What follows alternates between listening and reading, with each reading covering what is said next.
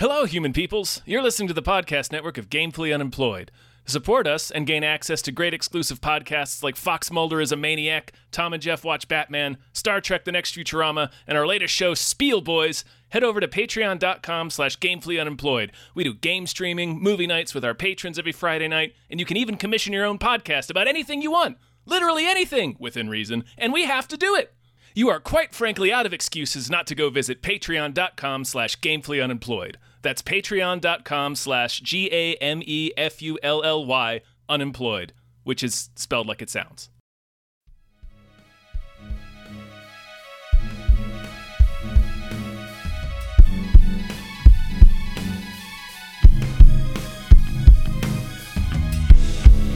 Hypecast mit Tom Reimann und David Bell.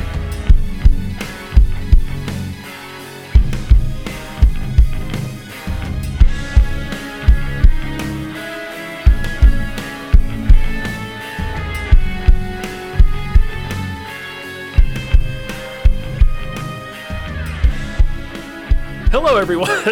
Hi. We're on another episode of Hypecast! Hypecast. It's the show where we get hyped about stuff and things. I'm your co-host, Tom Ryman.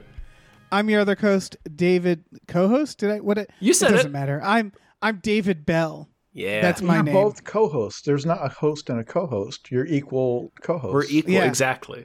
Together we make a host. Together, yeah, we combine to form a single host. We're like a BFF locket. Yeah. And who's that? Oh yeah. Once Who's again, here? I've started talking without introducing myself. I am guest Jason Pargin. I am not on the same tier. I am distinctly below the co-hosts. Just so you're aware of the hierarchy. That's fair. I mean, I would like to think of it as like me and Tom, when you get the action figure and it like the pieces come together to make the big guy, and then you put like a gun in the hand. Like I think you're that. You know what I mean? Yes, your little brother's going to swallow it a few weeks from now after you get it, or your cat. I'm gonna choke your little brother. You heard it here, folks. Oh man, Jason, thank you so much for being on. How are you doing? How are things? What do you got going on? Doing fine. I have the normal things going on. If people don't follow me elsewhere, I'm Jason K. Pargin on TikTok primarily. That's not a joke for those of you who have not listened to recent episodes with me on it. I have 130,000 followers over there now. It's amazing. On there and the book that comes out this fall is Zoe is Too Drunk for This Dystopia. Another in the series of Zoe Ash sci-fi novels. That's coming in October, and I will be promoting it for 8 straight months.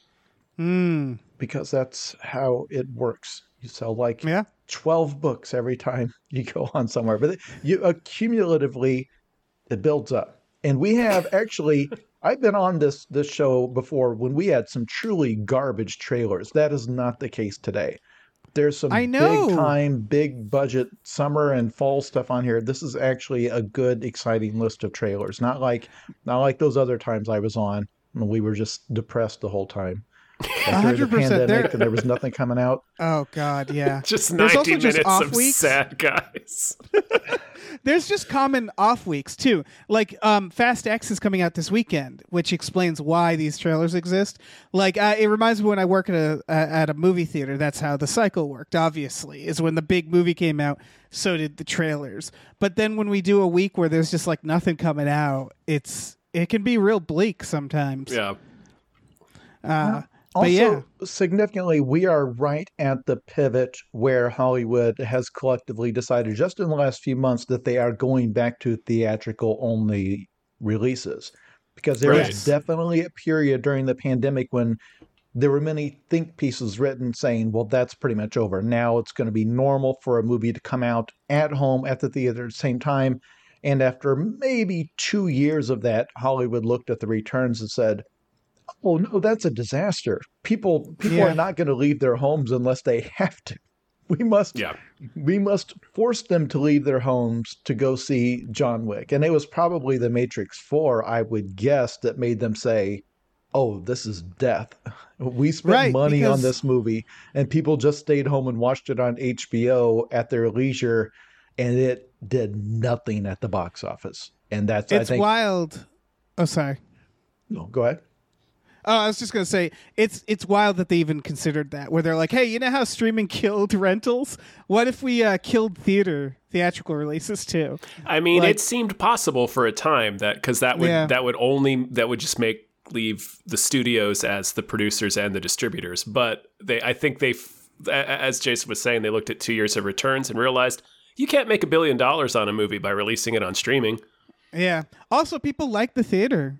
Every time I go see a movie, people are into it. You know, it's a weirdly a crowd activity for a lot of people. I don't understand why we keep forgetting this. Film has been around for 100 years, and for people who don't realize, when television came along, many people predicted that was the end of the theater. When VHS, home video, came along, many people predicted that was the end of the theater.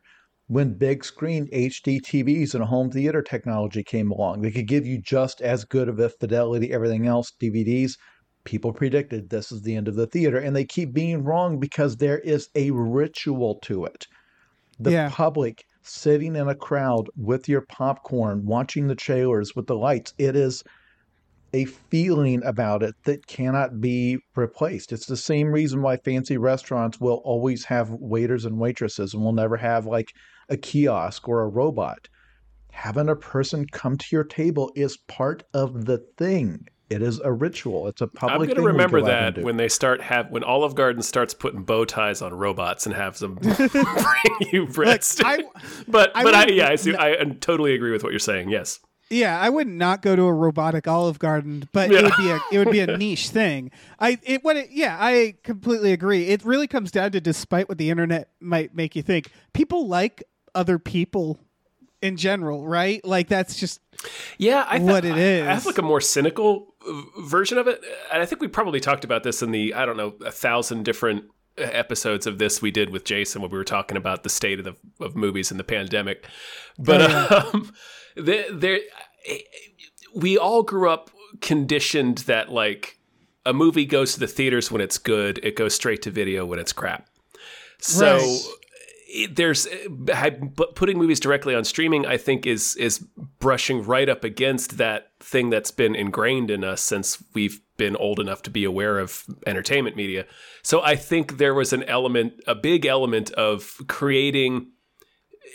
Each release seemed less important and less significant, so there's less of an urgency. It creates less of a feeling of urgency for people to watch it. So I suspect, even by like dumping the Matrix 4 directly on streaming, there are probably some people who may have gone to see it in the theater if it came out, but because it was on streaming, it felt less crucial. And you just, I'll put it on my list and I'll get to it when I get to it, and then they just never watched it. I bet that happened a lot.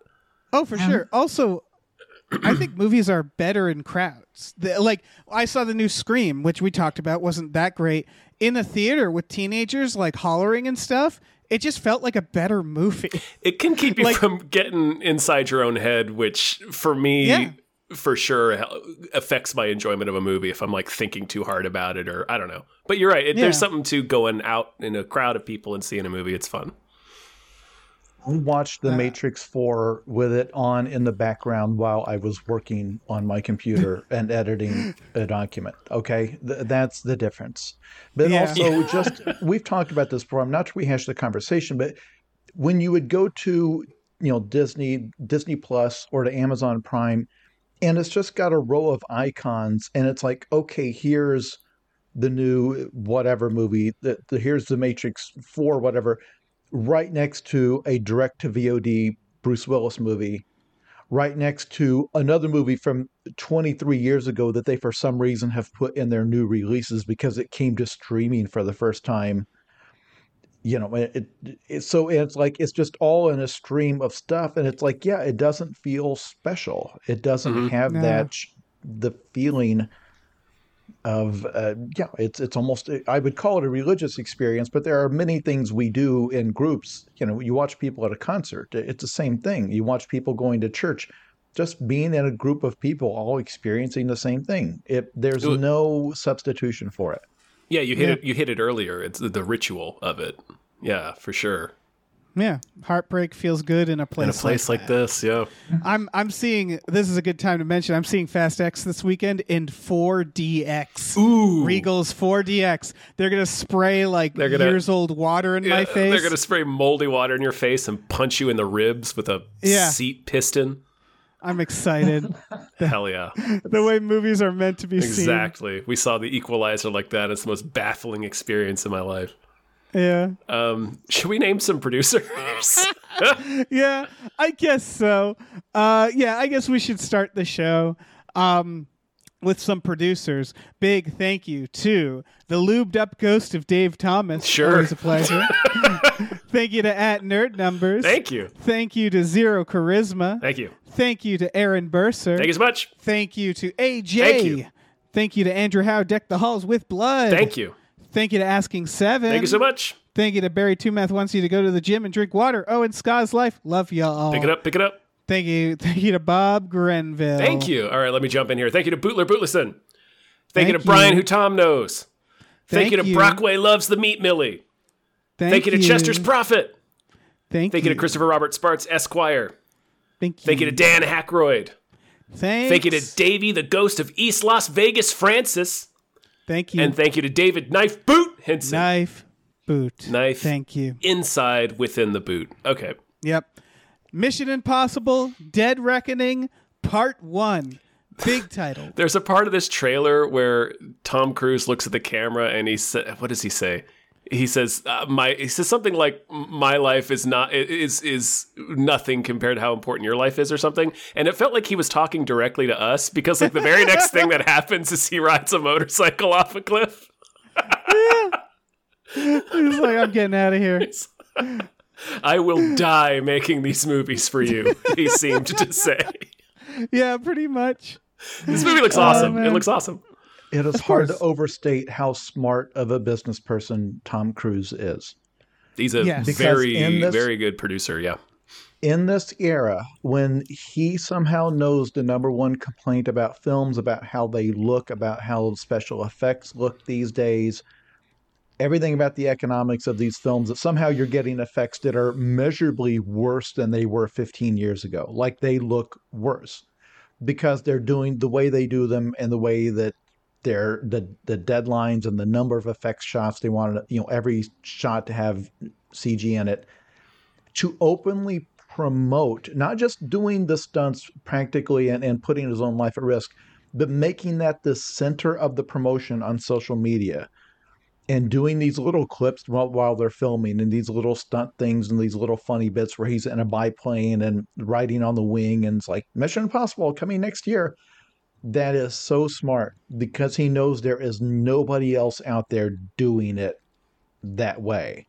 And then the trailer, it is absolutely cut and shot and edited around, hey, this actor almost died to make this movie. The least you can do is buy a ticket. Yeah. $15. Can you spare it? We're not asking for much. You're right. He's in such a unique position. Like I don't think there's been anybody else like that apart from Jackie Chan. That's the only other person I can think of. Right. That's like sort of this is their brand. Is like I'm going to do this crazy ass shit. Was Jackie Chan still doing it at age? Is Tom Cruise 60? How old is he now? He's got to be pushing, if not already 60. Yeah. I'll look it up.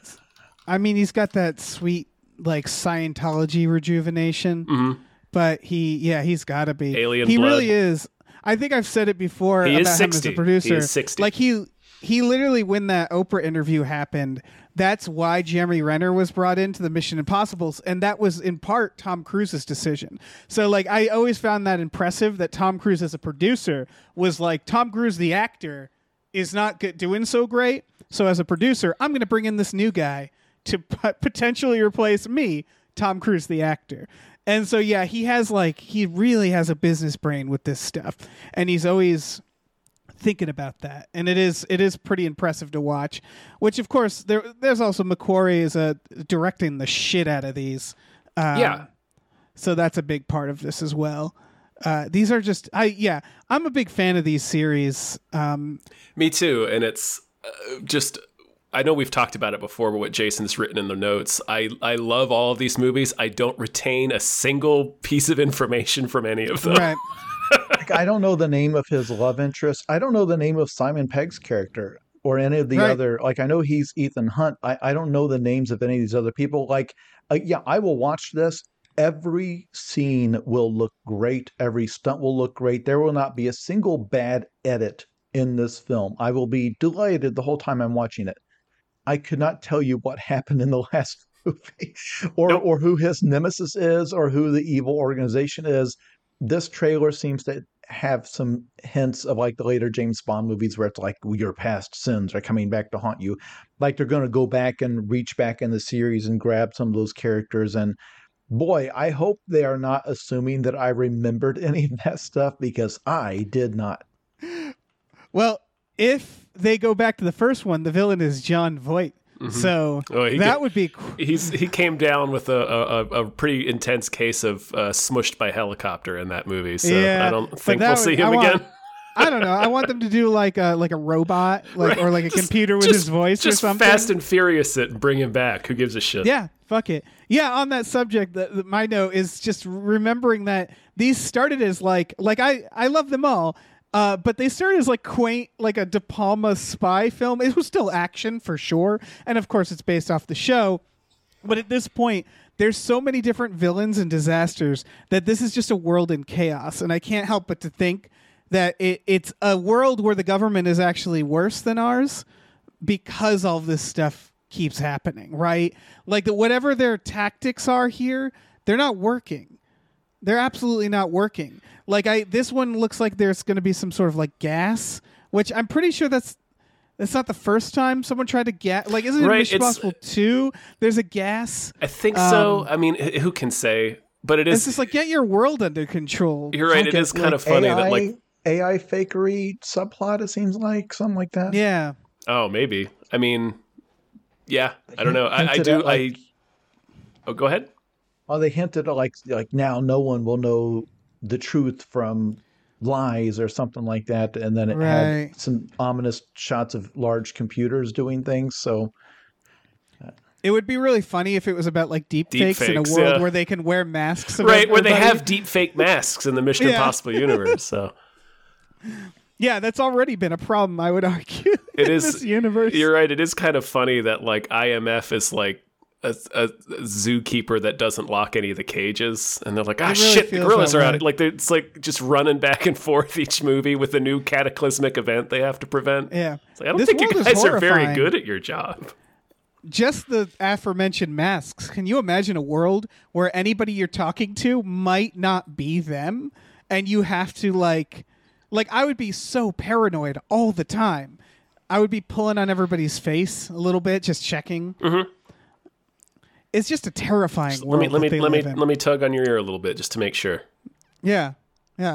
Because those masks are like a dime a dozen. Everybody has the masks by like the last couple ones. They're just throwing those things on. They're like whipping them up in a suitcase in a hotel room. Mm-hmm. I don't like. It's only a matter of time before everybody gets a mask.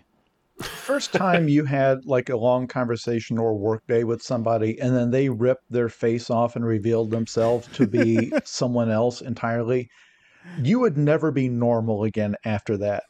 Right. No. Like you would never recover fully from that experience. That would be, you would have nightmares about it. Yeah. That would be like seeing teeth at the edge of the universe. Like you would just be like, nothing I thought I understood is real. So, right. So I guess I'm going to go live in a cabin now. Yeah, I guess I'm done. Yeah.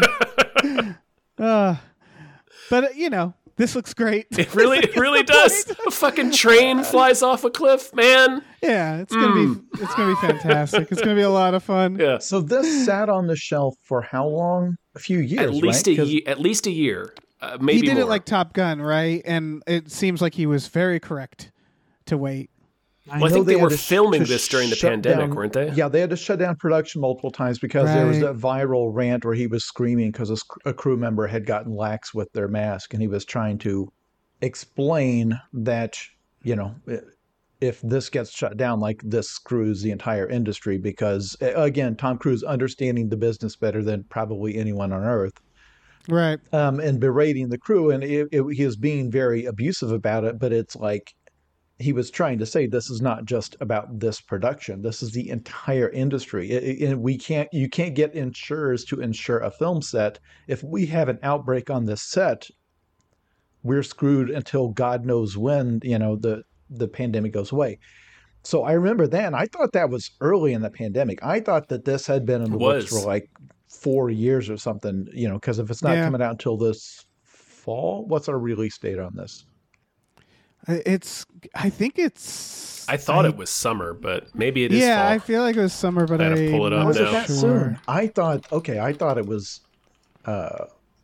went to release, but okay. It might be July 12th. It comes out July. Oh gosh, Woo. right around the corner. All right.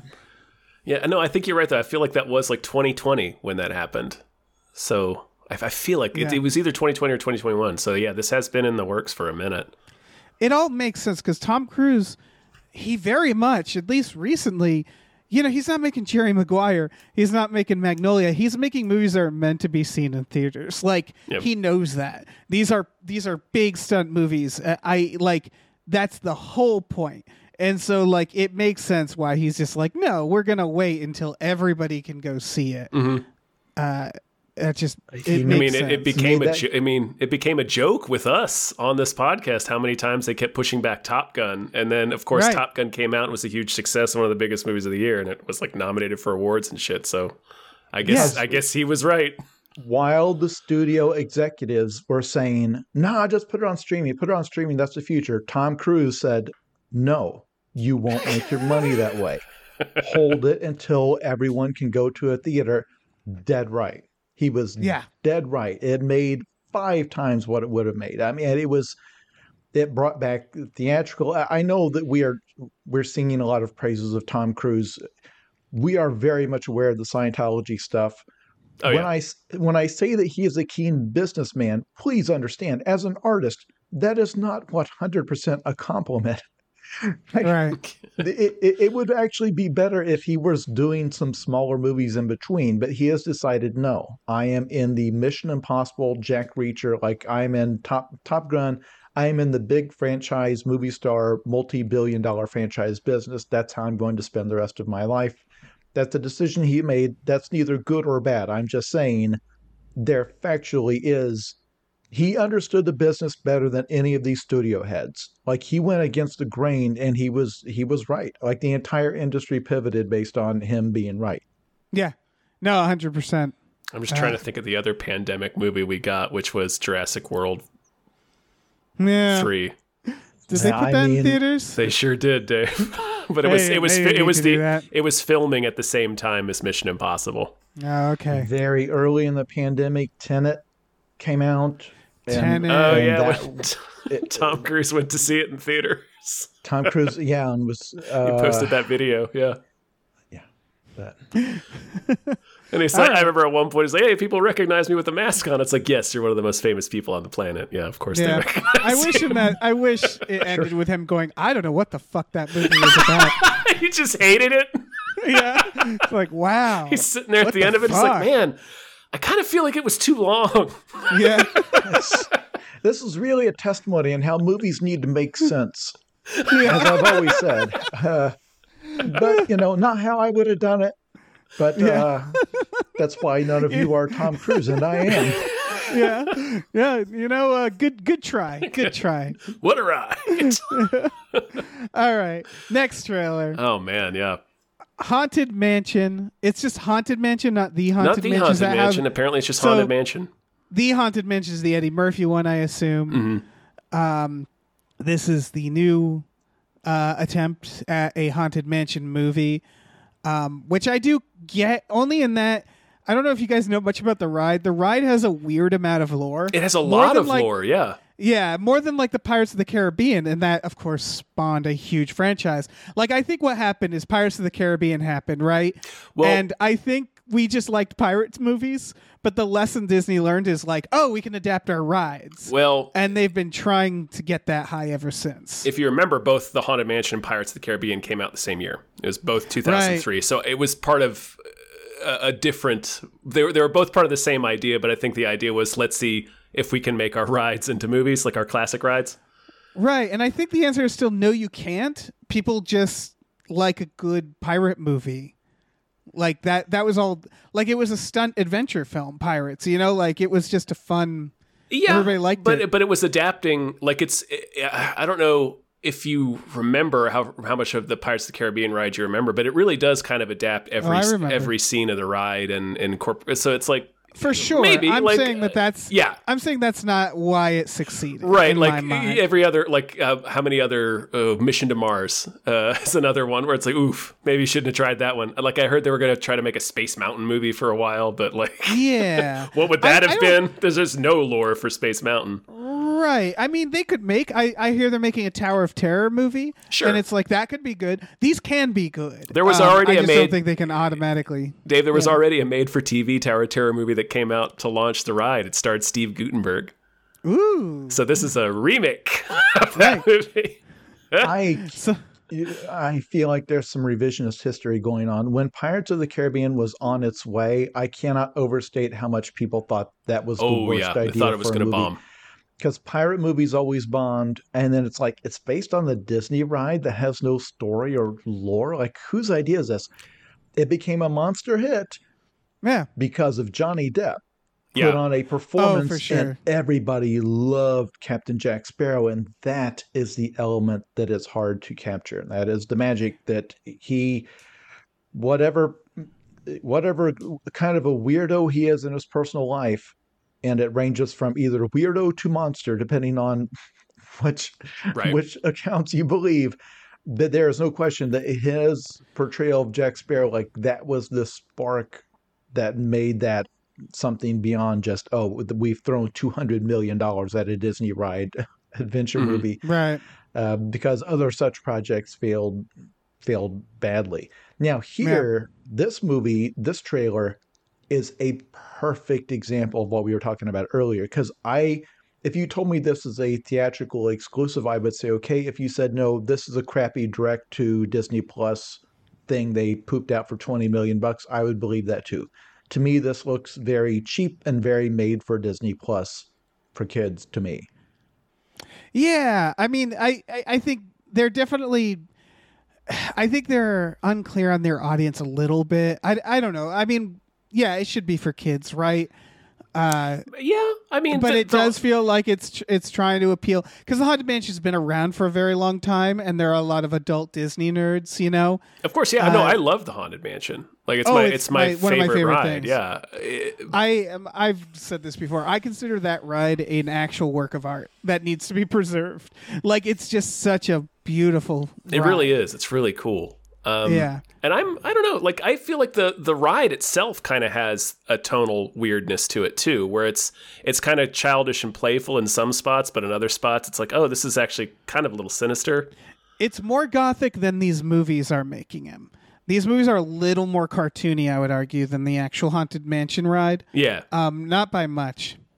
I just don't know. Like, horror for kids is very hit or miss, and I think in their mind they're like, this can be a franchise, and it's like, this trailer feels like they're trying to extend it to make it more adventure, because I think for them it's like everything has to be, huge. Yeah. They want to make a bunch. Yeah, everything needs to be an action adventure movie. Right. I will say I do like the cast. This is Danny DeVito, Rosario Dawson, Lakeith Stanfield. I think there was somebody else I saw in there that I liked, but I like the cast. Yeah, no creeps in this one. Also, it has Jared Leto. Oh, it does? Incidentally. Yeah. He's in this. He's also in their new Tron. So what's happening there? Why is Disney like, Jared Leto? That's our guy. They're really just waiting for something to come out, I guess. They're like, nope, we're sticking by Jared. Who does he play Little Ghoul Man in this? Who does he play? He plays the Hat Box Ghost. So yeah, Little Ghoul Man. Little Ghoul Man, that makes sense. Remind me, what's Jared Leto's big hit and star-making role that makes Hollywood love him? What's his I got nothing. Signature. Oh, Requiem for a Dream? He has been in a lot of big movies, but like he's not like headlined anything that was a huge hit. I think it's just I'm going through and I'm just like he's been in My So-Called Life. He also has an Oscar, does he not? For Dallas Buyers Club? I don't know. They saw him in Panic Room and they're like, that's the future of acting. That You're just guy. going through his IMDb and trying to find the thing that... I really am. Wait, which one did you say, Tom? Dallas Buyers Club. Yeah. That would be it. Yeah, I think he's not a terrible actor, but no, I think he's actually seem like he's pretty here. Good most times, but also he's like a weird cult leader. Yeah. It's the thing where it's like this. It outweighs it, where it's like he's a good actor. There are other good actors. Yes, yeah, he's not so good that I don't know. This weird. Yeah, he's not. He's very, I would say, replaceable. Sure. Did you mention Lakeith Stanfield? I did. Yeah. Yeah. That makes me excited. As I put it in the notes, I don't know. I liked the Eddie Murphy one for what it was. I don't have high standards for this. I don't think this is a story that they're gonna nail. So I'm just like, sure, looks fine. Yeah, it's there. I don't know, because the Eddie Murphy one also tried to kind of make an action adventure movie out of it, and I remember that one being a little there was a little bit of some of the zombies were kind of hardcore, but overall, I remember that one being pretty boring. Again, it's a hard adaptation. It's weird. It shouldn't be though, because there, like you said, there is so much. There's a weird amount of lore to the ride. There's all of these iconic scenes from the ride itself that could easily be put into a movie like this. I don't know. It's just they just have to lean into the traumatizing of children. They have to do the Land Before Time it, where they just have to be like, fuck it, let's make this horrifying. Let's make this Gremlins. Because the lore is that I believe a bride hangs herself because the groom dies. So it's a grisly story, so it's tough, I'd say, to make it too child friendly, I don't know. It also doesn't have a built-in narrative, really. It has a lot of backstory, but it doesn't have, Pirates is a narrative that you go through, so that was maybe a little bit easier for them to adapt. I don't know. Any other thoughts on this? No. The broadly, not to send us off on a tangent, but I've always, I'm fascinated by the haunted house genre, which obviously goes back forever. For as long as we've had big houses. For some reason, the human mind just assumes that if a house is big enough, it's got to have ghosts in it. As if there's a minimum square footage. So the first novel I wrote that, for people who have not heard of me prior to today, that made my career was the horror novel John Dies at the End. And the first idea I had for it was what if people had trailers that were haunted? Because these guys live in a crappy small town and there's trailer parks. So there's a key moment where they have to visit a trailer that is haunted because but why not? That's a living space. Yeah. Why couldn't you have monsters or some entity setting up in, somebody's tiny house? Why does it have to? Man, it's a haunted tiny house would be really funny. I always wanted to do a story about a haunted airport where the ghost keeps just looking for that window where there's only one person around that they can scare, because they'd just be always crowded all the time, and it's well, that's no fun. And then it's really bright. It's just not good haunting situation. That reminds me. I mean, he's a terrible person, but Chris Hardwick made a joke one time where he said, "How come there's no new ghosts?" Every ghost is 150 years old. Yeah, exactly. How come there's no ghosts from 1998? All right, we're really weird about what ghost stories. Yeah. But I get it, because it's all. I think haunted houses, mansions are alien to us, right? Because most of us don't live in them.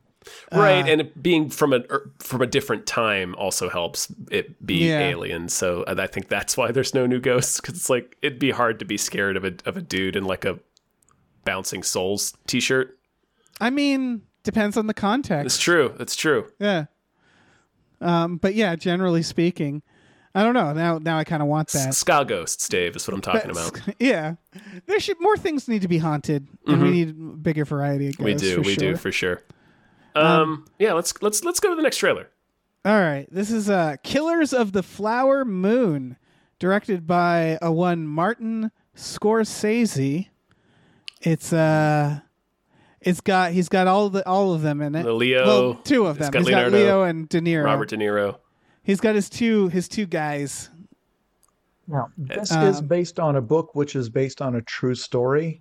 Right. The true story that I went and looked up on Wikipedia is nuts. Yeah. And I cannot believe I had never heard of this before. Same. So I guess you would be spoiling the movie for yourself if you went and did that. But I can tell you, if you're worried that this is a boring movie about Leo DiCaprio being sad for 3 hours in a house, which this trailer kind of, there's like, well, there's an evil old oil man who wants the land and he's harassing the people. I'm telling you, the story is bonkers what actually happened. So like gruesome on a level that is old school. It's a stuff. Number of murders, right? It's all about fighting over oil that's in Native American land, right? Am I remembering it correctly? And apparently the FBI gets involved because it's treated like a serial killing, I believe. Yeah. This is also from the writer, or one of the writers is also the writer of Munich, The Good Shepherd, Forrest Gump.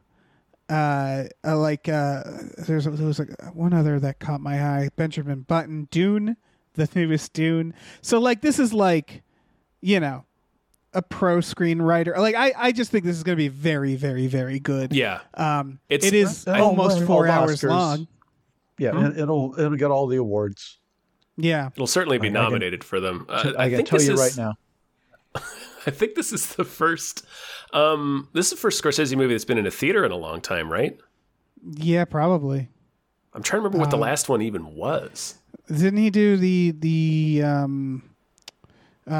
Wolf of Wall Street? What came after that? No, Silence? The Irishman? Irishman was Netflix. Did that not play in theaters at all? I think they briefly did it for 2 weeks, maybe, for some award Just so season it qualified qualification. for the awards. Yeah, that's right. I think the last one might have been Silence, which wasn't that long ago, but it seems like it was. Anyway, how did you guys feel about The Irishman?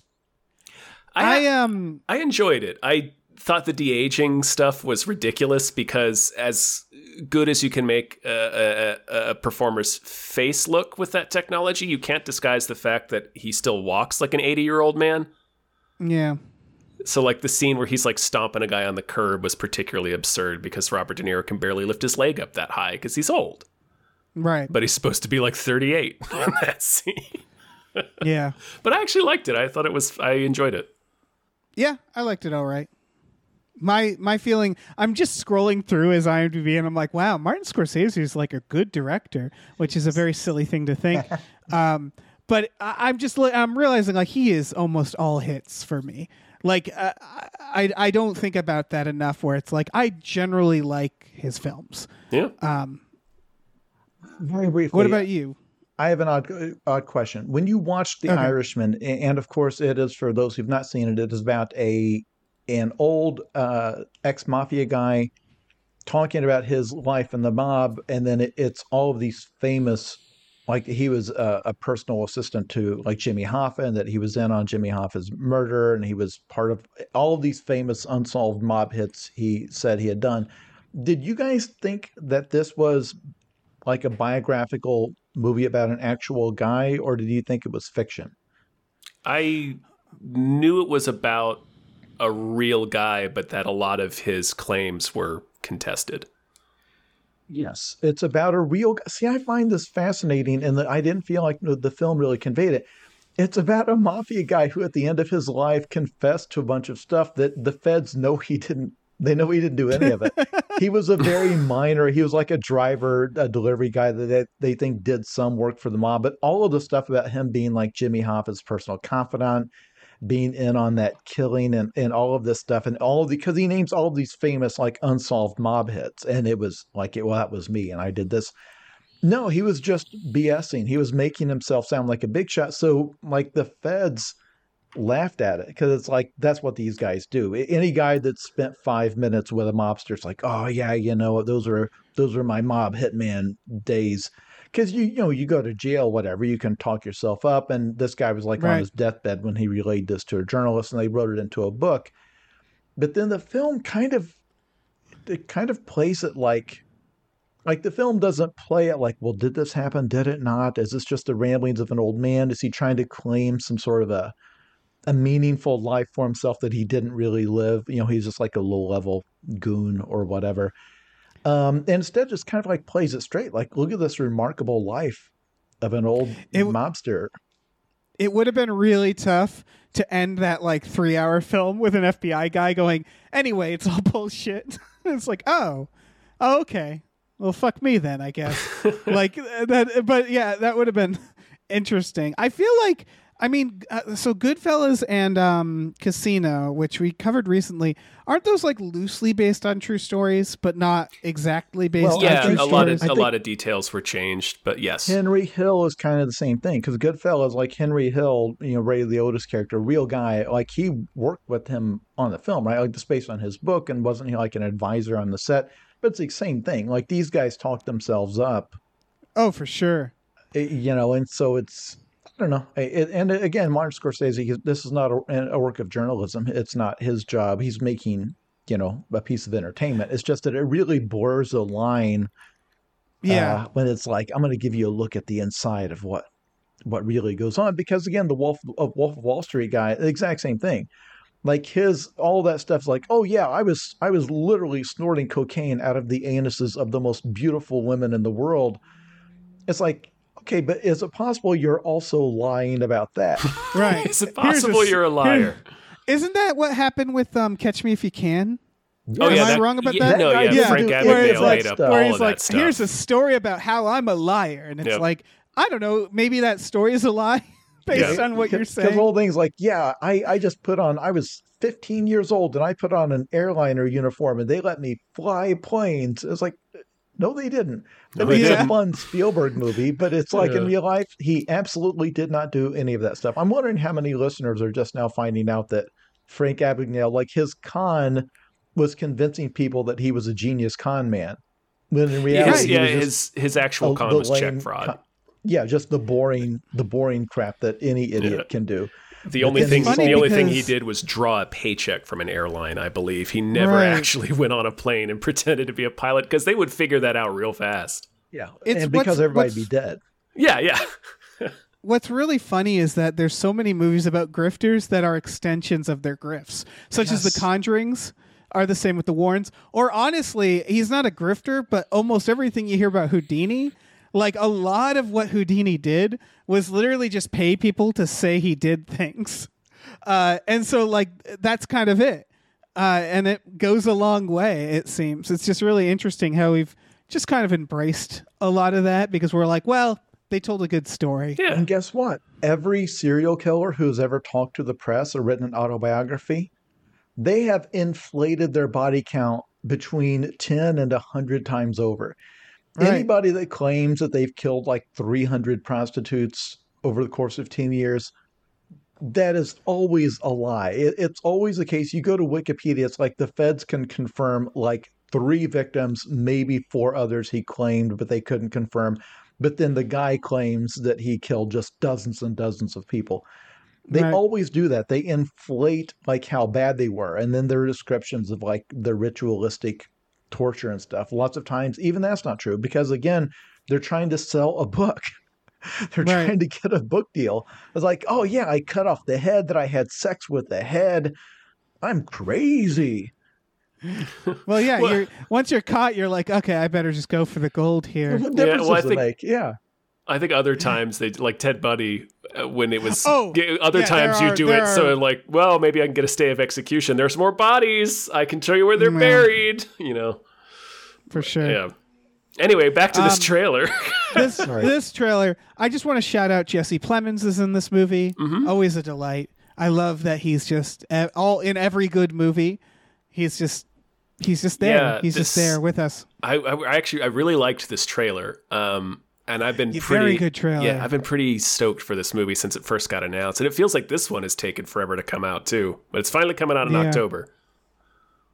Ooh, yeah. Like I think it started showing at festivals last December, if I'm not mistaken. So it's like, man, really making us wait for this movie. My one last note though. Okay, 4-hour movie. That's fine. I love David Lean. I'm a big fan of 2001: A Space Odyssey. But what those films had was a little thing called intermissions, and I don't see why we can't have those again. Like, that was the point of them, right? Was the movies were like, listen, we know we're long. Here's a breather. You go use the bathroom. Some of us have just small bladders. Right, and they used to do that. They knew that at a certain point. I don't know why we're not doing that anymore.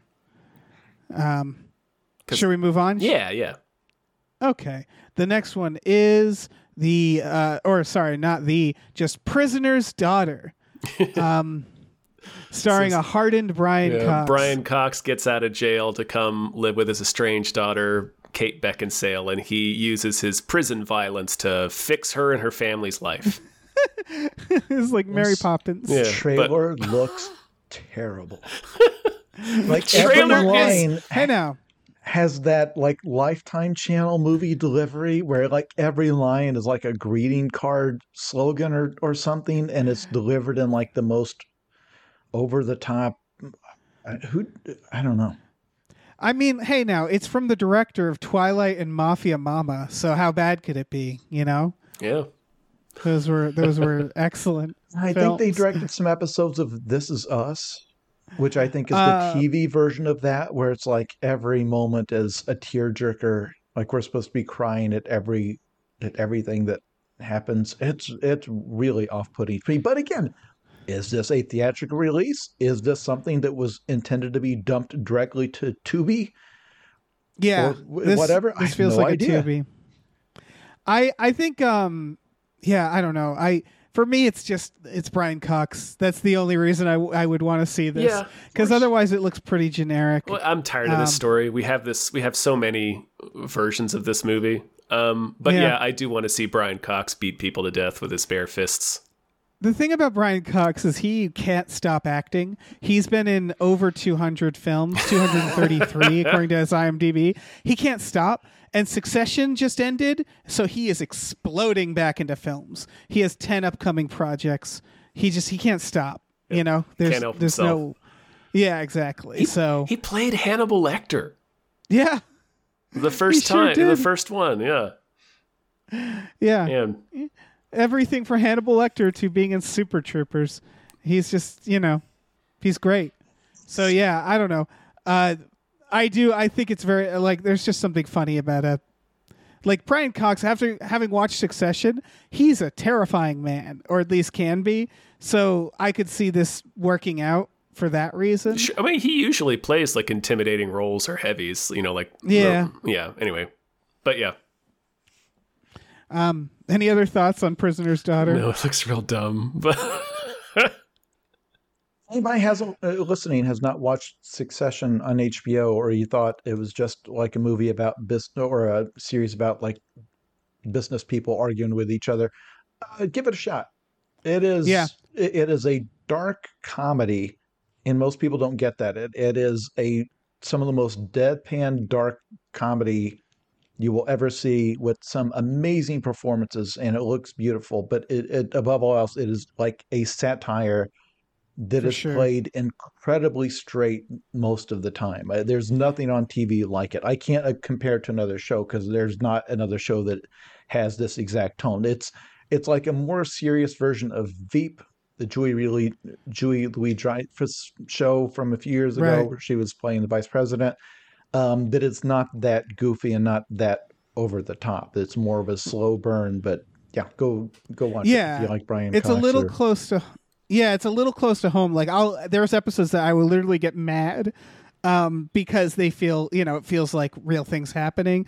But it definitely is this idea, again, without spoiling anything, that it's just these people who are driven almost by just the like greed.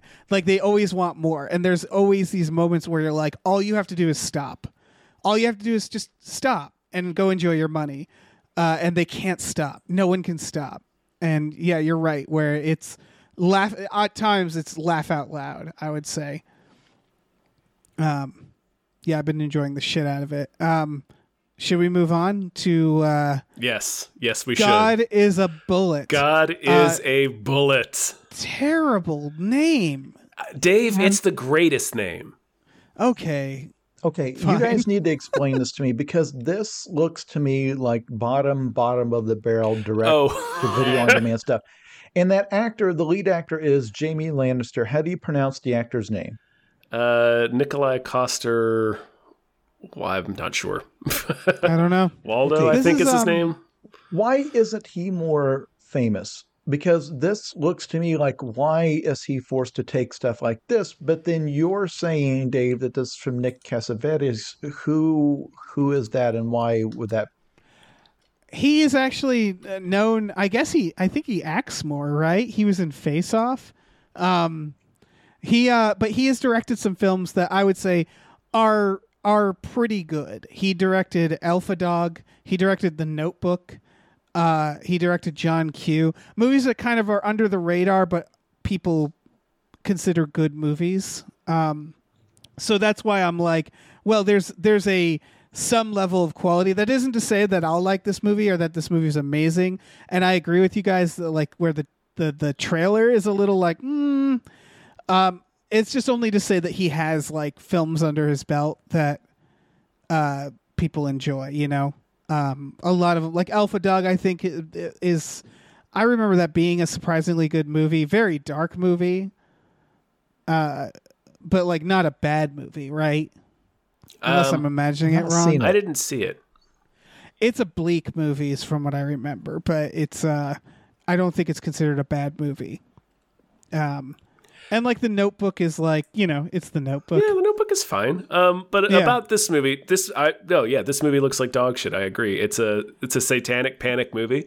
That's the weirdest thing about it, where they're like, you know, that satanic panic. It's right. It's right. And that's the weirdest part in this trailer. It's all about Jamie Lannister is trying to find his daughter who was snatched by a devil cult, who's going to do devil shit to her, just like you read about. But he's going to have help from the woman from It Follows and Jamie Foxx. Yeah. And it's just him. It's just them like blasting their way through a satanic cult, which that's the kind of garbage I like to watch. Like, so this looks like garbage. I'm not disputing that, but it looks like garbage that I am going to watch. It also has January Jones. It has Ethan Suplee in it. It's got a cast. Jamie Foxx. It's like it's got a cast of people who have fallen on hard times. So that's fair. I want this, you know, I hope they all get paid. I love that actor. Boy, have any of the Game of Thrones people broken out? They've all gotten stuff, but have but I think that's common. Like I always think about like The X-Files was one of the biggest shows. David Duchovny, Gillian Anderson, they didn't break out in movies, you know, like Friends. The Office. Friends, yeah. Yeah, it's like it just happens and it's weird. I guess you have to do the John Krasinski thing and just get ripped and become action guy. Right. Yeah, I guess. That. I also wonder if it's just that they're also just rich enough. Like they probably made a lot of money doing this stuff, which isn't to say, you know, that doesn't stop people from pursuing acting some more. But I wonder what the formula is, why TV doesn't equate to film. It's very odd. I don't know. Yeah. Anyway, God is a bullet. It's it's weird. It does it does look like schlock, but I am curious enough about it because I think it's supposed to be. You know, like the devil worshipping stuff is weird, but I think it's trying to be campy, is my guess. Right. It's also an element of one of the finest action films ever made, which is, of course, Sylvester Stallone's Cobra. So Right. I don't want to write a movie off just because it's buying into the satanic panic. I don't know. Well, let's talk about this next one, The Creator. Sure. What do you guys think? It is big budget, original sci-fi blockbuster, not based on an IP that's not a sequel, directed by the guy who directed Rogue One. I think it looks great. The story seems like it was constructed out of 27 identical movies I've seen before. Yeah. Yeah. The effects look fantastic. The art direction, the design, everything looks great. I will go see it just because I want an original big budget sci-fi blockbuster that's not a sequel or a comic book to succeed. And it probably will not. I hope it does. Yeah, Gareth Edwards, I saw Monsters before he had done anything else, and I was like, this person's going to go places. Yeah. And then they just kind of they did the indie film to giant blockbuster pipeline on him, and they just dumped Godzilla and Star Wars on him. And I always felt like I wish this guy had had a chance to develop his own style, to be to not have to be part of these giant things. So I hope this is the result of him getting all that money and all that connections, you know what I mean? Where it's like, okay, you did Godzilla, Star Wars, show us something. Yeah. So I want to be more excited about this, but it looks good in terms of the shots and the effects all look really, really good and really polished. And, the art direction and everything looks very professional and very high quality, but it also looks kind of bland and antiseptic and boring to me, kind of like a lot of sci-fi futuristic stuff looks. And the fact that the first thing that we see in the trailer is the AI that we use to control our defense systems has launched a nuke in Los Angeles. I'm like, oh, so Skynet? Exactly what Skynet did? So it was like Jason was saying, this movie, the story just feels like a little bit of Terminator, a little bit of Children of Men, a little bit of an iRobot or Westworld. It just feels like potpourri of recent or significant sci-fi. So it's I can't really get that jazzed about watching it, which is a shame. There's a very, There needs to be another twist in there that they're not giving us. Because otherwise the twist is it's iRobot. Because the trailer is humans have launched their war against AI after AI has turned on us. So now we are genociding the robots.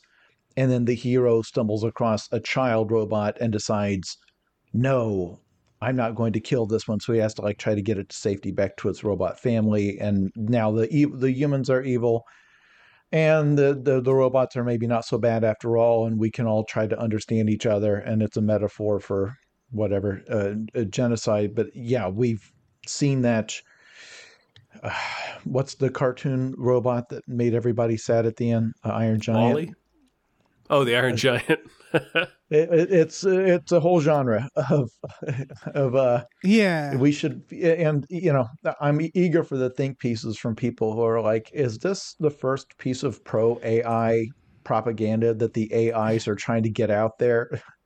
It'd be very funny to disarm us before they actually do take over and render the species extinct. It'd be really funny if we got a screenwriting AI and all it wrote was screenplays about how AI is good and fine, and we should all submit to it. Yeah, an erotic thriller about how powerfully sexual AI is. Yeah. It's really obvious. Here's the more cynical view on Gareth Edwards. Is that Monsters was a very unique film, but the premise is just kaiju. It's about the perspective. And then the thing that made the news is that he did all the effects on his laptop. And so you'll notice story has nothing to do with that. And in fact, there was a lot of improv making that movie, which is rather slow. So he jumped from that straight to other people's stories. So kind of like Neil Blomkamp, where there's a possibility of okay, so he also hasn't really had a chance to express himself fully creatively since then, and this is the first movie he's written and directed since Monsters. So I mean, maybe it is just going to be, because I'm also noticing watching the trailer, all the structures look like Star Wars. Are you guys noticing that? Yeah. They all look like, so it's like, I don't know, maybe he doesn't have anything to say. Maybe it is just a bunch of different ideas from other sci-fi merged together. I want to believe it isn't, because I do think he's a very talented director. So I have a level of faith in this, but I absolutely hear what you guys are saying, where it doesn't, story-wise, nothing's really popping out, right? Yeah. Unfortunately. Everything from that trailer needs to be from the first act or from the first half of the film. And then we need to find out that the second half takes it in a totally new and unique direction. Because if what we saw in the trailer was a summary of the entire plot, then I've now watched the entire movie. I get it. And eventually at the end, it's going to turn out that the real evil thing was being done by people, and that the robots are just misunderstood. But that's not. Maybe at the end he'll come to the conclusion, no, the robot genocide actually is a good idea. It was good. This child robot, they made this thing to try to tug on my heartstrings, and then the lesson he must learn is like, no, we must kill them no matter what shape they're in. Yeah, no matter what tricks they may try to pull. I will say, I don't want to spoil the actual film, but that has also been done. So it's tough. Oh, yeah. Robots and AI, it's really tough to say anything about it, because it seems like it's this idea of good or bad, and we have nothing else to say. Yeah, so some robots are assholes, but not all of them. Just some are jerks. Yeah. I want to allow for that possibility. Yeah. Oh, yeah. I've suspected that certain machines I've owned were just assholes. Mm-hmm. Oh, yeah, 100%. All right. Well, next trailer, The Walking Dead, Dead City. I assume not based off the song by The Exploited. Maybe it's about New York City. Yeah, that's true. Is this a mini-series or a series they intend to run for 10 more years? It's not clear. It is a series, though, right? It just says series. Yeah, it doesn't say limited series or mini series. It just says series. So I was confused about that too. Oh, my theory is every Walking Dead pitch, and when they talk about it, it ends with them going, and this will run for 1 to 50 seasons. And they're like, yeah, sounds good. Walking Dead to me is just our soap operas. Now it's just forever, right? It's just days of our lives at this point. It is, and that's not an insult. No. Yeah, a lot of things can be boiled down to being a soap opera, but this more than any. Because the thing that shocked me about this is I stopped watching right around the Negan stuff in the Walking Dead show, which was later than most people. And last I checked in, Negan killed Glenn in front of Maggie, who is the love of her life. And in this trailer, they're just hanging out. Mm-hmm. And I'm like, they're teaming up. What happened there? Because that seems unlikely, but okay. Yeah, I don't know. A lot of shows are like that, where if you skip the intervening eight seasons or however long that's been, it's like the writers, that's many writer brainstorming sessions, that's many cast members leaving and getting killed off, that's many changes to the tone of the show, because the tone of this thing I don't recognize. Right. Okay. This seems like it exists in a different universe from The Walking Dead, because it's just this. Yeah. When did The Walking Dead debut? How far into this are we now? 2010, 2009. It was around there. Maybe 2011, but it was around that time. Yeah, that checks out. Looks like 2010 according to IMDb. So yeah, we're well into it at this point. We're over 10 years here. And they ended The Walking Dead, right? Mm-hmm. But they still are doing Fear the Walking Dead. Yeah. They're doing this. Spin-offs, and I think there's going to be a movie with, I think Andrew Lincoln is going to come back and do a movie or something as whatever his character's name was, Rick. Dead. I thought Rick was dead. No, I think Rick just leaves. Yeah, I think they did kill off I mean, guess spoilers for Walking Dead, because I recently went on the Wikipedia because I was like, what did happen on that fucking show? I guess Carl died. Oh yeah. Carl's been dead. What it comes down to, it's kind of like the Marvel situation where it's like, if you don't intend to end it, characters just, their arcs are either they die or they just go away. Yeah. And they really peters out. Yeah, it's not much of a story. It's not much of a story. It feels like, again, like a soap opera. Where it's like people disappear, other people show back up, you know? Yeah, like for everything Rick went through. Like he wakes up from a coma, his partner and best friend is fucking his wife, and then he has to kill his best friend, and then his wife and the baby gets killed, and then he tries to raise his son, and his son turns into a little maniac, and then he gets killed, and then like the resolution of all that pain that he went through is he just leaves, like he just walks off into the sunset, right? And that's it. Okay, to go where? Where is there to go? I don't know. I just read about it. I didn't actually watch the last episode he was in. And then the main villain is now their like spin-off. Here's him having a romp in New York, and it's like, oh, okay. I understood that one a little bit more because, like, at least when I was reading the comics, like the idea of Negan was that he was just Rick. It was just them meeting themselves. Like that's exactly how they would have treated another group of like people who attacked them. Yeah, but I also think Jeffrey Dean Morgan was just. He's very charismatic. Right, he's just too charismatic for them to write him off the show, especially after they lost their other male lead. So for sure. For people who are asking, oh my gosh, who is still watching The Walking Dead that they can keep making these shows? The fascinating thing is that since that show came out in 2010, just in that span of time, the media landscape has totally changed. Because the entire streaming era basically came to the fore during that time.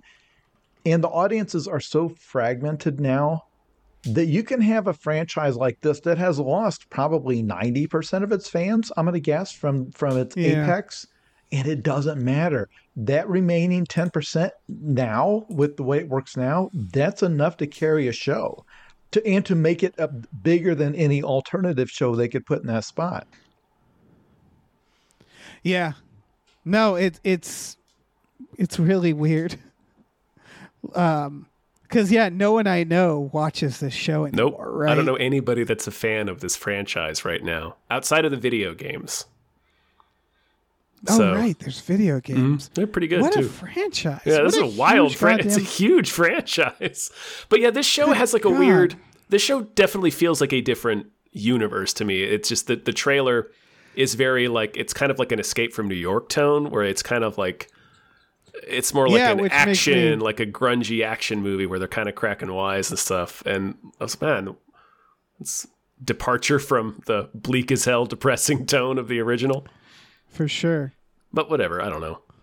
Yeah. I've been over zombie stuff for a while, and I never really got into the Walking Dead TV show, so this is whatever for me. Right. No, yeah, again, my thoughts is like, okay, it's like Baywatch or whatever, but like, sure. I don't know, it's fun that it's zombies. Like that is unexpected. It's more interesting than Lifeguards, I guess. So, yeah, cool. Sure, why not? Yeah. Final trailer, Five Nights at Freddy's. It's happening.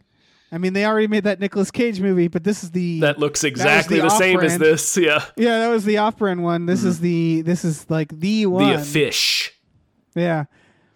I clearly do not understand the Five Nights at Freddy's phenomenon, because I thought it was a PC and mobile game, like a really simple, like a button pressing game that only went viral because like PewDiePie and some other big streamers did a big thing where they would play the game and then really act scared when the animatronic monsters would attack, and they would like do a big show of screaming in the camera. And that was it. Like, I thought it was just a fad where people just goofed around playing the game.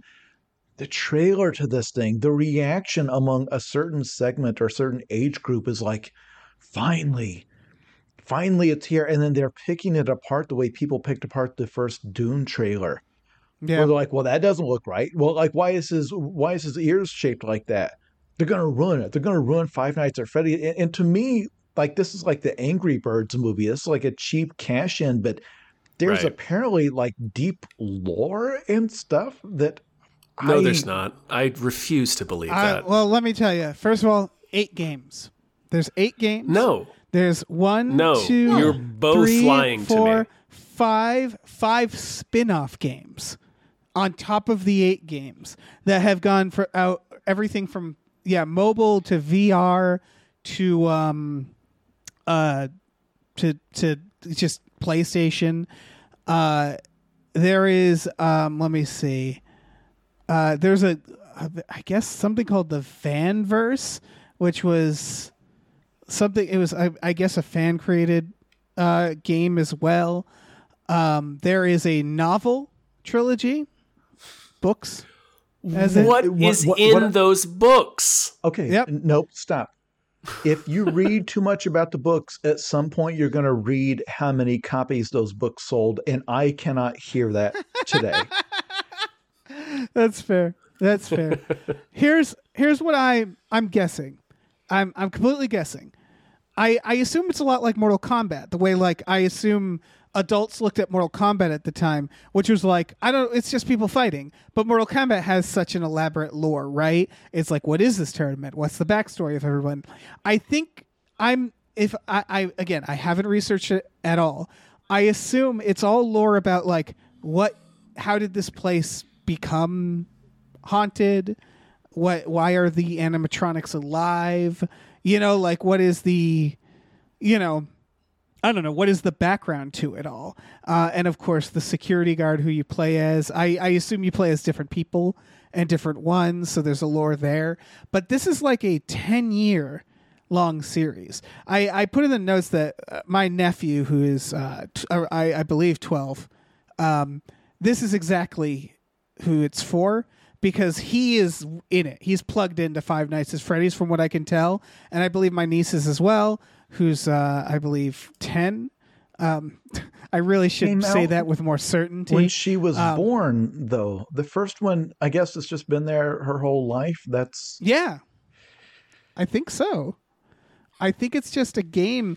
I think it's the idea that, like, there was so much access to it. It's kind of like Minecraft, where it's like, you got a phone, you can play Minecraft. Yeah, and you Fortnite. got a computer, you can be. Yeah, exactly. It's that idea of like, because one of the things I also noticed about just watching these two tiny children is that like they rarely watched movies. They didn't sit down and play console games because it just wasn't.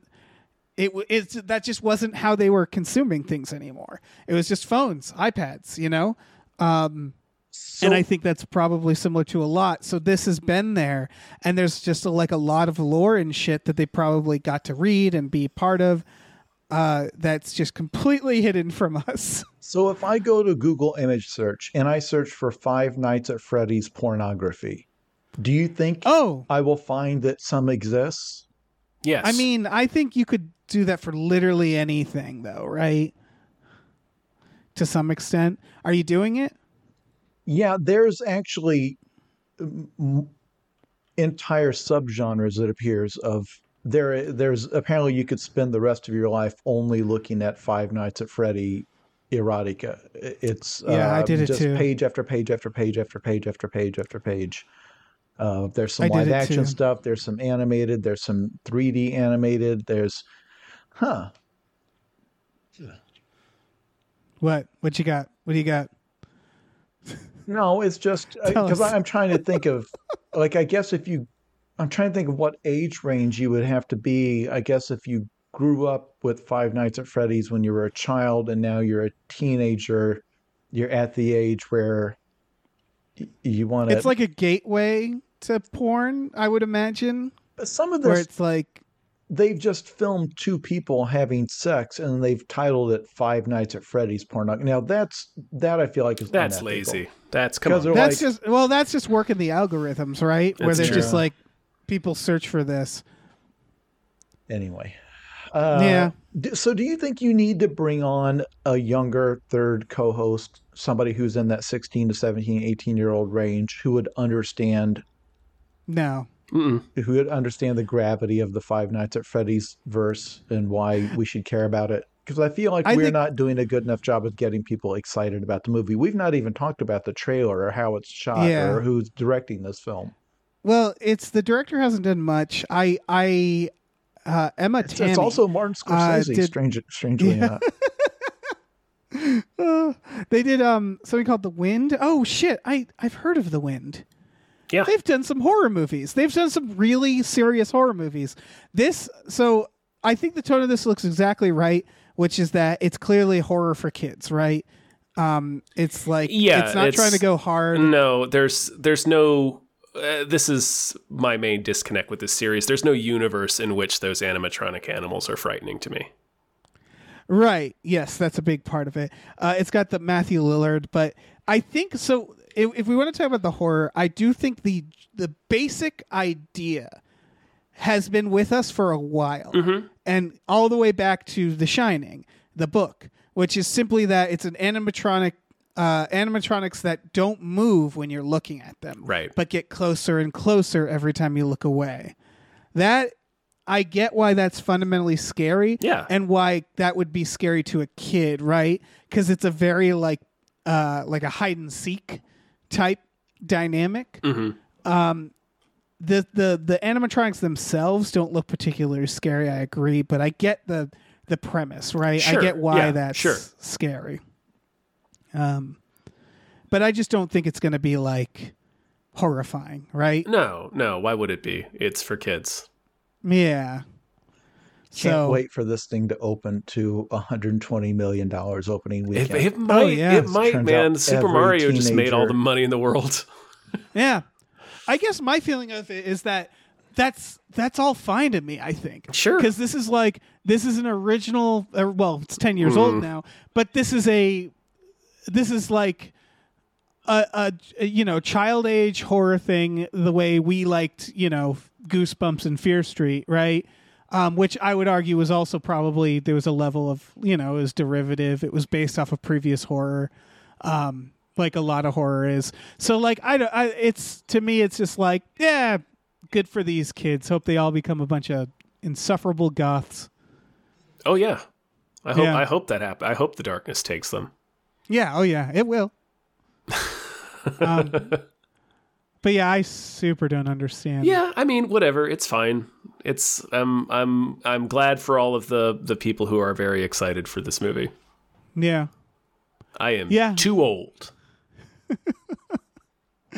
We're way too old, and we're all very tired. And So tired, just so tired. I feel like any of our reactions to these animatronics moving would just be like exhaustion. It'd just be a heavy sigh, yeah. Yeah. You turn around and see the bear and move closer, just be like, ugh. Ugh. It's been one of these nights, all right. I get it. I try to stay very still too in my day-to-day life. I do most of my activities when nobody is looking as well. Yeah, exactly. Let's name some producers. Okay. I guess we can do that. Big thank you to Deborah is awesome. Barbara is great, and cancer can go to hell. Thank you. Thank you. Thank you to Dracula, the bus driving vampire. Thank you. Thank you to Driftless, aka Goochcock. Thank you. Yeah. Thank you to E.T., the extravagant terresticle. Thank you. Thank you to Evil Ed 209. Thank you so much. Thank you to Exploding Runes. Thank you. Thank you to Funky J Mostly Comes Out at Night. Mostly. Thank you. Thank you to Glitterous, CFO of Michael Shannon's Chocolate Factory. Thank you so much. And thank you to Heathcliff's Helping Handfuls. Thank you so much. You. All right, let me jump in here. Thank you to Ombre, the Mexican-American ninja says, Mabel, step on me. Thank you. Thank you to ImpossibleWorlds.net. Issue 1 is now free. Issue 2 releases in June. Thank you. Thank you to James Cameron's Prolapse Locomotive. Thank you. Thank you to Chris Shanovich. Thank you. Thank you to Look Mom on a podcast. Thank you. Thank you to Mackenzie Fuck Shuffling with Willem Dafoe's Confusingly Large Dick Chill. Thank you. Thank you to Mercurial Oz. Thank you. Thank you to Mike the Lurker. Thanks. Thank you to musical guest Rob Ritchie. Thank you. Thank you to No One Can Hear You Scream in Space McNulty. Thank you. Thank you. All right, let's Thank talk about some news stories. We got some news stories here, starting with Jason. You added this, and this is This is quite a thing. This is very sad. We have this among us and some other people on Twitter. There's these headlines that come out of Cannes every year where a movie got an X minute standing ovation. And it's such a repeated headline. And it's always like breathless, like whatever, debuted. And, Captain America Winter Soldier got a 12-minute standing ovation. And for whatever reason, that has become a format of headline. And the joke is always, there's nothing I've seen in my life, including accomplishments by loved ones, that I would applaud for 7 straight minutes for. There's a point where that kind of applause becomes almost mean-spirited or sarcastic. And I've certainly never seen a movie that I would applaud that long for. But so the headline was, this is from Variety, Indiana Jones 5 gets lukewarm 5-minute ovation. Yep. As Harrison Ford says an emotional goodbye. That's so brutal. Like, to put it in perspective, like extremely mediocre movies get standing ovations. Like that notorious movie, The Paperboy, got 15-minute standing ovation. Fahrenheit 9/11 got a 20-minute standing ovation. Right. I don't think this movie is terrible, but this 5 minutes, that's half as long as Clerks 2 got. Clerks 2 got a 10-minute. Yeah, we really just want to put in perspective how short of an ovation 5 minutes is for Khan. Like this. Yes. It's the equivalent of a really quietly filing out. Right. Yeah. I don't know why. Maybe Harrison Ford was just like, everybody sit down. I want to go to bed or something like that. But like, maybe the movie is really bad. I've heard a lot of bad stuff about how they couldn't figure out an ending. There was like 3 different endings. Like they considered killing off Indiana Jones. I'm burnt out on Indiana Jones 5. This is going to be bad, isn't it? Oh no. I really wanted it to be good. Everything, again, we said this the last, I don't know, 7 or 8 times we've had Indiana Jones 5 on one of these episodes. That everyone involved is top notch. Like not just the cast, but the writers, right. Like everything is top of the line. But I mean, it was trying to be filmed during the pandemic. It's been pushed back so many times. Harrison Ford is 107 years old. By the way, apparently his show on Apple, it's called Shrinking, I think. Yeah. Where he plays a psychiatrist. Apparently is delightful. It's a comedy. Yeah, that's what I've apparently heard. he does wonderful as this like kind of cranky older guy. And, he can really do comedy. He's always been able to do it. He just doesn't do it very often. Apparently that show is great. And it's the type of thing he should be doing it at his age. Little small stuff where he plays an old quirky old guy. But it is, I can't think of another example where they've done a 5th movie after everyone kind of didn't like the 4th one because the time had passed. And then they went ahead and did a 5th one after like 20 more years had passed, or however many. It's been a long time, right? I think the last Pirates movie gap was kind of like that, right? Because they had that 4th one come out that nobody remembered. And then they waited a bunch of years and did, let's try again with... Maybe people miss it. Maybe maybe they're ready for it to come back. Maybe they... Yeah. Man. So... who's the director of this? It's James Mangold, who did Logan, right? Yeah, but he also has made good movies. No, he is, but Logan, I would argue Logan wasn't good. I think he's running on doing follow-ups to movies that were terrible because I'm looking at the reviews for this. Very few reviews we have at a con, and they're all stuff where they're like, yeah, it was better than Crystal Skull, and like one review is like, yeah, he didn't cram too many Easter eggs in there, like not too many references. So it feels like much like how like Wolverine had 2 false starts, like it's just like, yeah, pretty good. We've had worse. Yeah, that's right. He also directed The Wolverine. Oh, you're right. Yeah. He was one of the false starts. Yeah. Yeah.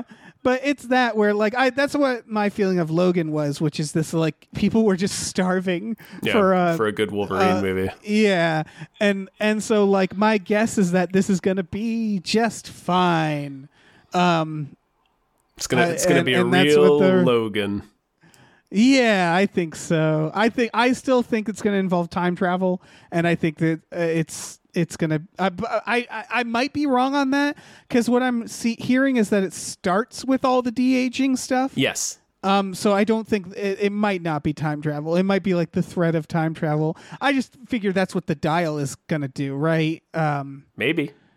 That seems to be the vibe, but yeah, seems fine. I don't know. Yeah, that's very funny. Lukewarm 5-minute ovation. That's wild. It's like, it would have been better to not have a standing ovation. Right. Everyone listening at home, I want you to imagine going on stage and doing something. Like, say you've got to give a presentation, like you've been nervous about it, and you get up and maybe I don't know, your company makes you present to 500 people and you have to do like a PowerPoint or something like that. Or if you're a musician, maybe you play at a club, and then when it's over, I want you to imagine that the audience applauds for 12 straight minutes. I want you to get a timer out. I want you to start a stopwatch and realize how long that is, and you have to stand there. And while they're applauding you and standing up, and the point at which you would start to think you were being pranked, that you were being filmed, that this is like a TikTok flash mob thing where it's like, let's see. Right. Because at what point do you just leave? Do you feel like it would be rude to walk off while they're applauding that long? Or if you left and they kept applauding for 11 straight minutes after you left, would you feel obligated? Because I would leave the building. Yeah, right. They just kept applauding. I'd be like, this is weird. Yeah, that's why you'd feel like you were being like either you're being pranked or like something like people are being possessed or like something evil's happening. Because like, imagine a 20-minute ovation for Fahrenheit 9/11. Right. That's why my alternate theory is that the movie's great. It's just that Harrison Ford was like, everybody sit down. I don't want to stand here. Like, it reminds me, I went and saw The Addicts, this very like old punk band. You know, they're now probably in their 60s or so. They're not that old. But like, they ended the set by going, we're not doing an encore. So we're just going to play the shit. Don't expect us to come back on. Because they were just like, you know, years and years, decades of just doing these clubs and performances. And they're just like, we're done. We want to go home. It's 9:00. We're getting out of here. So I'm sort of imagining that scenario where it's just like, who wants to stand there and deal with that? That sounds exhausting. Yeah. No, thank you. That's the best case scenario. Yeah. So when does this come out? When are we finally getting Indiana Jones 5? I think it's already playing at Con. Week? Oh, it's that close. I thought it was more July. I think it's no, it's not next week. Is it not? Okay, I think no. I mean, I can't. I'm just refusing. Okay, I'm sorry. That. Okay, I was sorry. It's June 30th. June 30th. Jesus Christ! So it's a month from now. Yeah, that's ridiculous. Because I'm not seeing a ton of TV spots and stuff yet. It'll really ramp up as we get closer. It didn't feel like there was much build up to it at all, but I think we're also I'm used to the pandemic where we just had trailers for 3 years. It's really skewed my perception of time. Yeah, for sure. Yeah. One final note. I would love it if they would announce in Indiana Jones 6 that they were recasting the role and then they cast someone even older than Harrison. They cast Brian Cox in the role, or James Cromwell, or somebody. Oh, that'd be so good. 90. James Cromwell. It continues in the same timeline. Let's be clear. It's the same act. The character is aging very quickly. It takes place in 1996. We did a lot of audience testing, and we found that they responded really positively to like really old people running around. This next news is about Den of Thieves 2, only to say that it's happening and there's an official synopsis. Any thoughts? Any thoughts on Den of Thieves 2? Did you guys both know that there was a Den of Thieves 1 that was a big effort to get? I think we covered it. Is it good? Den of Thieves, yes. Den of Thieves is the Really? reason I put it in. It's a very underrated film. It's a surprisingly good movie, but not because of Gerard Butler. No, which, Like he's like the main guy hunting the thieves in it, but it's all the thieves that are like, those are all the good characters. That's where the juice was. Yeah, I will say it has a 41 on Rotten Tomatoes. So Really? I'm surprised by that. Yeah, it's not a bad movie. It's not going to change your life, but it was a really fun action. It was a solid action heist movie. Yeah, for sure. Yeah. So I don't know. Gerard Butler is the sweatiest and drunkest he's ever been. Of course, that's how we like him. But yeah, so like the idea that there's a Den of Thieves 2, I'm not so sure about because. Oh, I'm all in. Well, I mean, if it's the same like writers and stuff, but like it is. Those crooks can't come back. Right, but it is. It's the same. It's the same director. Okay, writer. All right. Well, I'm on board then. Yeah, I mean, what do we have to lose? Well, I was just thinking, if the only returning character is Gerard Butler's character, then I'm not sure how much I care. Oh, right. But like, that's not like, he's not the biggest draw. But yeah, I don't know. It's Den of Thieves 2. Sure. It's going to be great. I'm into it. Yeah. Speaking of things that are actually not happening, Twins 3, Arnold Schwarzenegger Why do you gave keep saying a recent Twins interview. 3? There was not a Twins 2, was there? Oh, maybe it is Twins 2. Yeah, it's Twins sequel. Okay, I just wrote 3 like an asshole.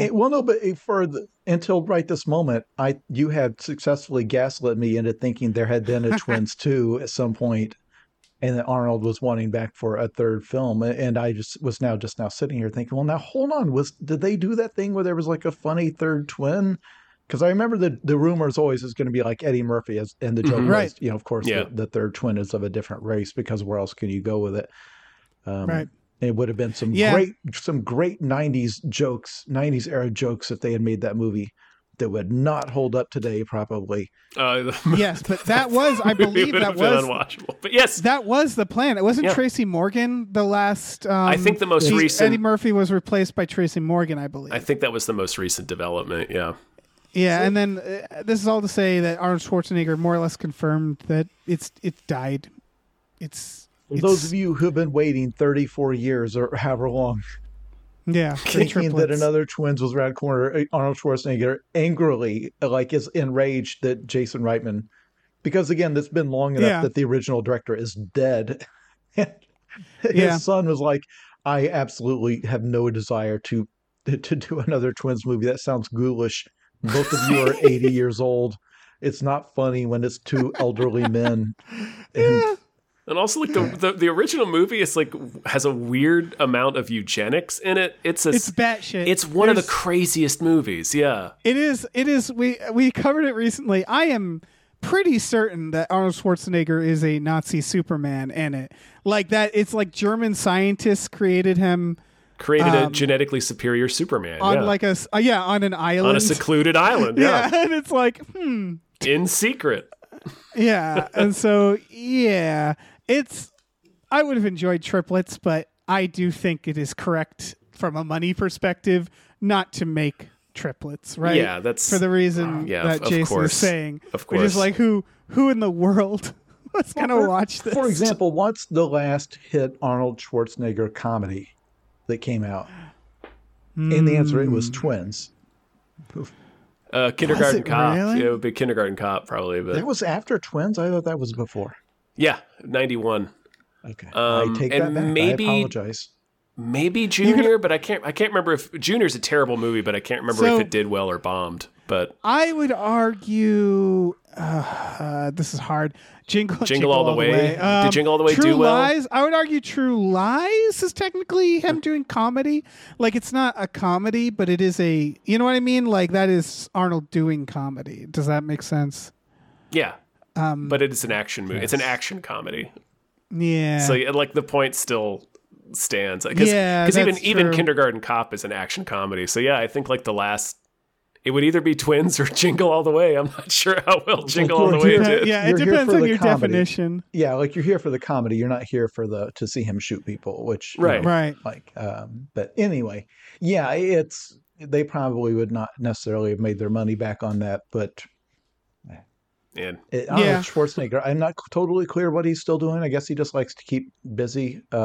He turns up on Reddit every now and again, and his Twitter is pretty inspirational. But I don't know. I guess same with Harrison Ford. Like people ask him, like, why are you still acting? He's just like, this is my job. I gotta work. What am I gonna do? What else am I gonna do? What else am I gonna do? Yeah.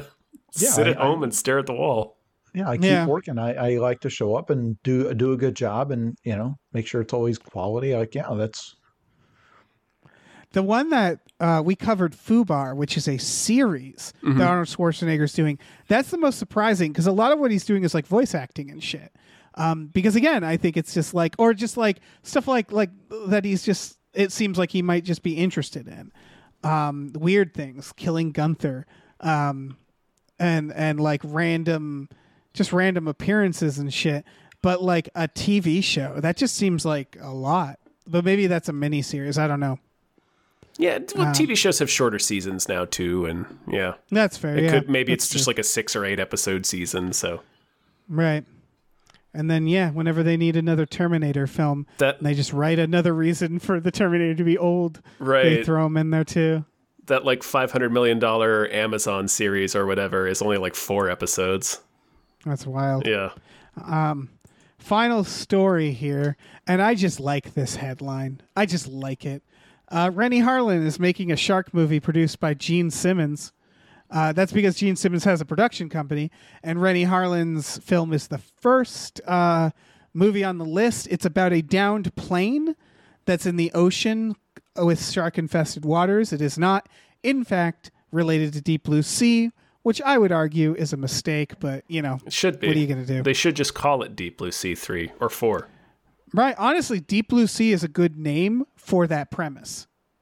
Because you're like, you're surrounded by Deep Blue Sea. It's right there. But, Well, they were in the original too, Dave. It was a research facility in the middle of the ocean. That's fair. In both, it was, in fact, a Deep Blue Sea. Why don't you get your facts straight? Yeah. But yeah, I'll watch this. Rennie Harlin is a guy that some of your listeners are too young to realize that there was a period and he was the biggest director in Hollywood because he did the Die Hard sequel that was a giant runaway hit, and then his career ended with that huge budget pirate movie, Cutthroat Island. Cutthroat Island, is that the one? Yeah. Right. Yep. He did Cliffhanger. It was the biggest bomb of all time when it came out, that Cutthroat, because it cost an absurd amount of money and then made like $5 million opening weekend. Like nobody went to see it. And that he was never the same after that. But yeah, he did a string of there was a time he was the go-to guy for big budget, big effects, big stunt action movies. He worked with Bruce Willis, The Long Kiss Sylvester Goodnight. Stallone.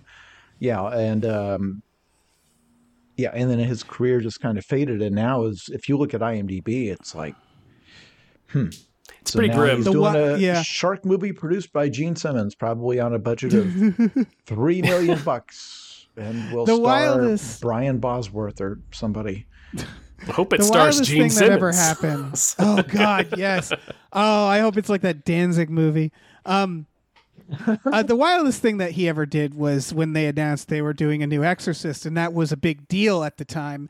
Now they just do things like that, but it was like in the 2000s, and he directed that, where they originally had one director, and then they fired that director and got Rennie Harlin. They're just like, throw Rennie Harlin in that. That's fucking wild to me. But yeah, this I don't know.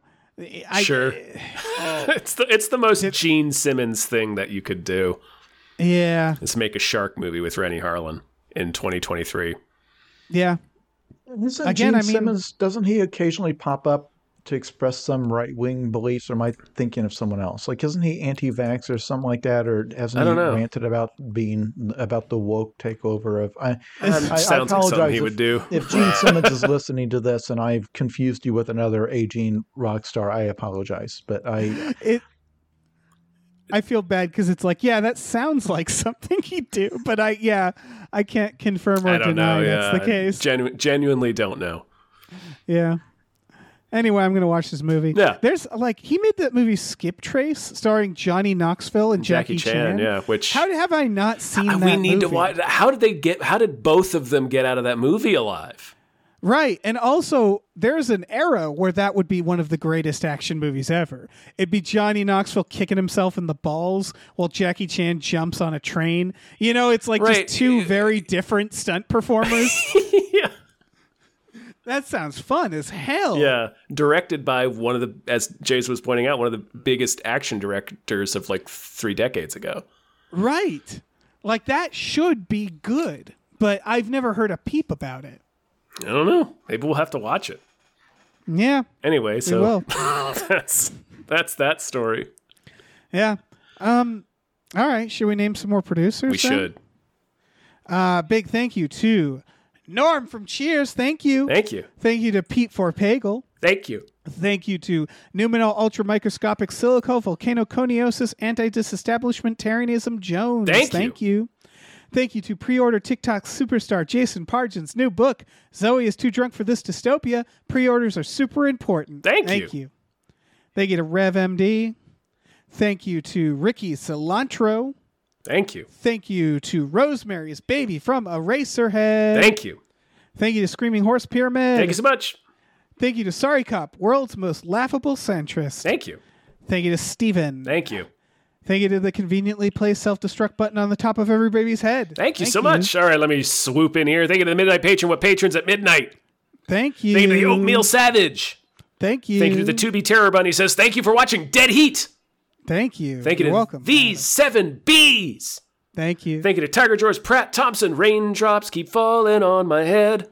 Thank you. Thank you to Tip Drizzle. Thank you. Thank you to Tux.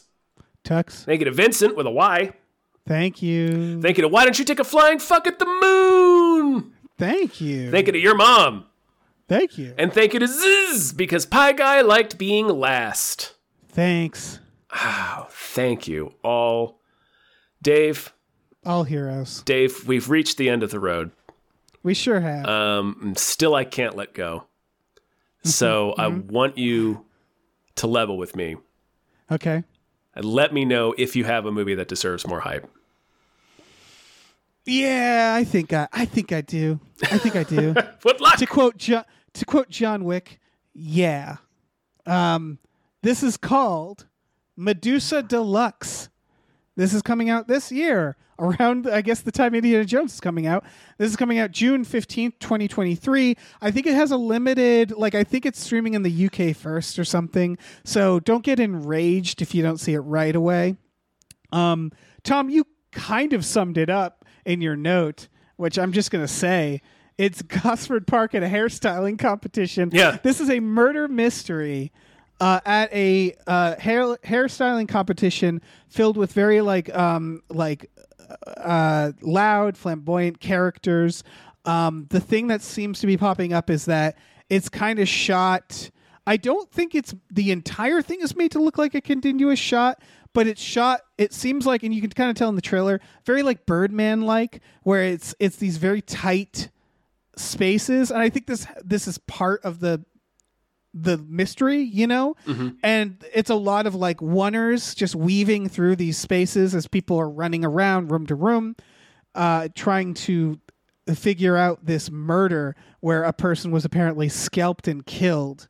And then there's just like all this other drama between these people just interwoven with it. So like it again, the reviews are like talking about how it's this like it blasts you with like information and visuals, and it all kind of untangles it by the end.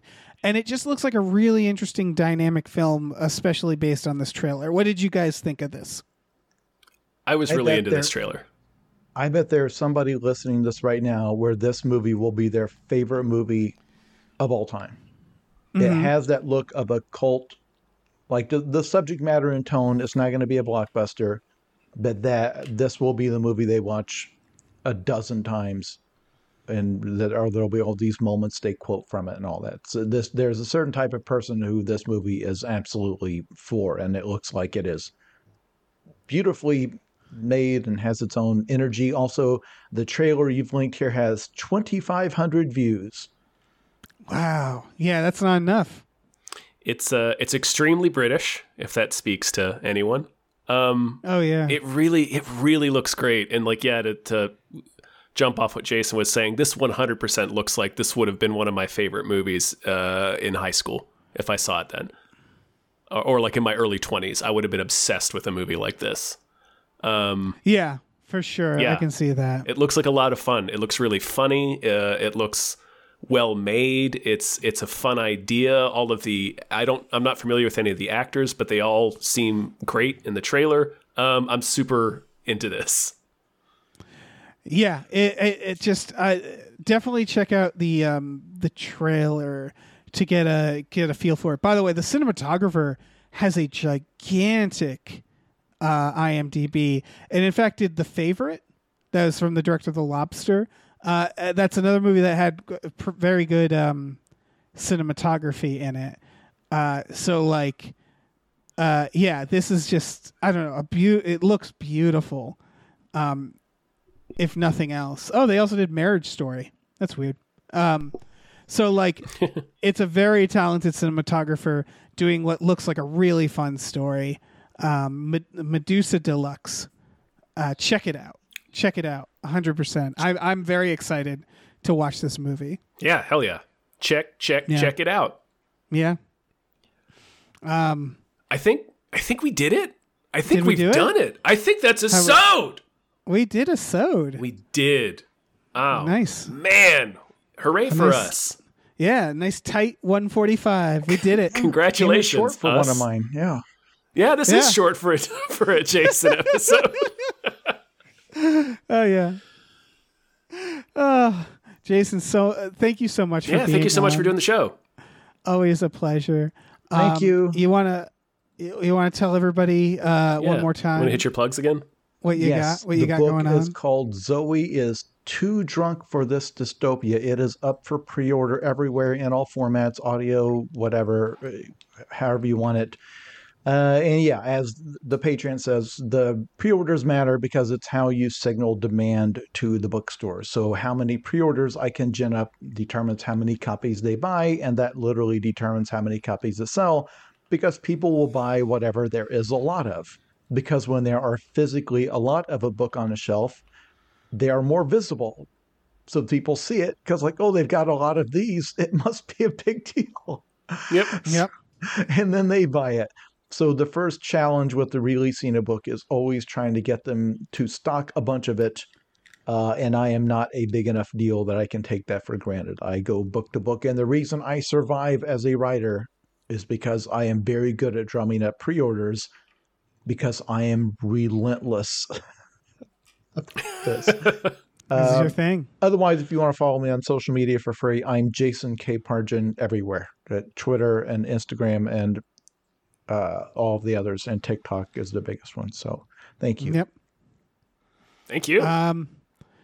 I guess I will tell people about our Patreon, patreon.com/gamefullyunemployed, GAMEFULLY, unemployed. We have exclusive podcasts on there like Tom and Jeff Watch Batman, Fox Mulder is a Maniac, Star Trek The Next Futurama, and Spiel Boys. You can get all of those for $5 a month. Just $5 a month, and you get 4 extra podcast series that happen at least monthly, sometimes twice a month, sometimes once a week. We also watch movies with our patrons every Friday. We've watched, movies. A lot of great films. A lot of great films like Heart Beeps, starring Andy Kaufman. That was a recent one. And other things, Space like Truckers. That. And perhaps better things too. Join us. We'll be doing that tonight. We will. When this comes out. We will. We also have a store. Head over to gamefullyunemployed.com where you can find a link to our Teespring store where we have all kinds of cool original artwork and designs you can get on t-shirts, mugs, stickers, posters, all sorts of things. So check that out. Yeah. Do it. Yep. Do it. Yes. Yes, sirree. All right. That's enough. We can be done. Say goodbye, everyone. Goodbye. Bye, everyone.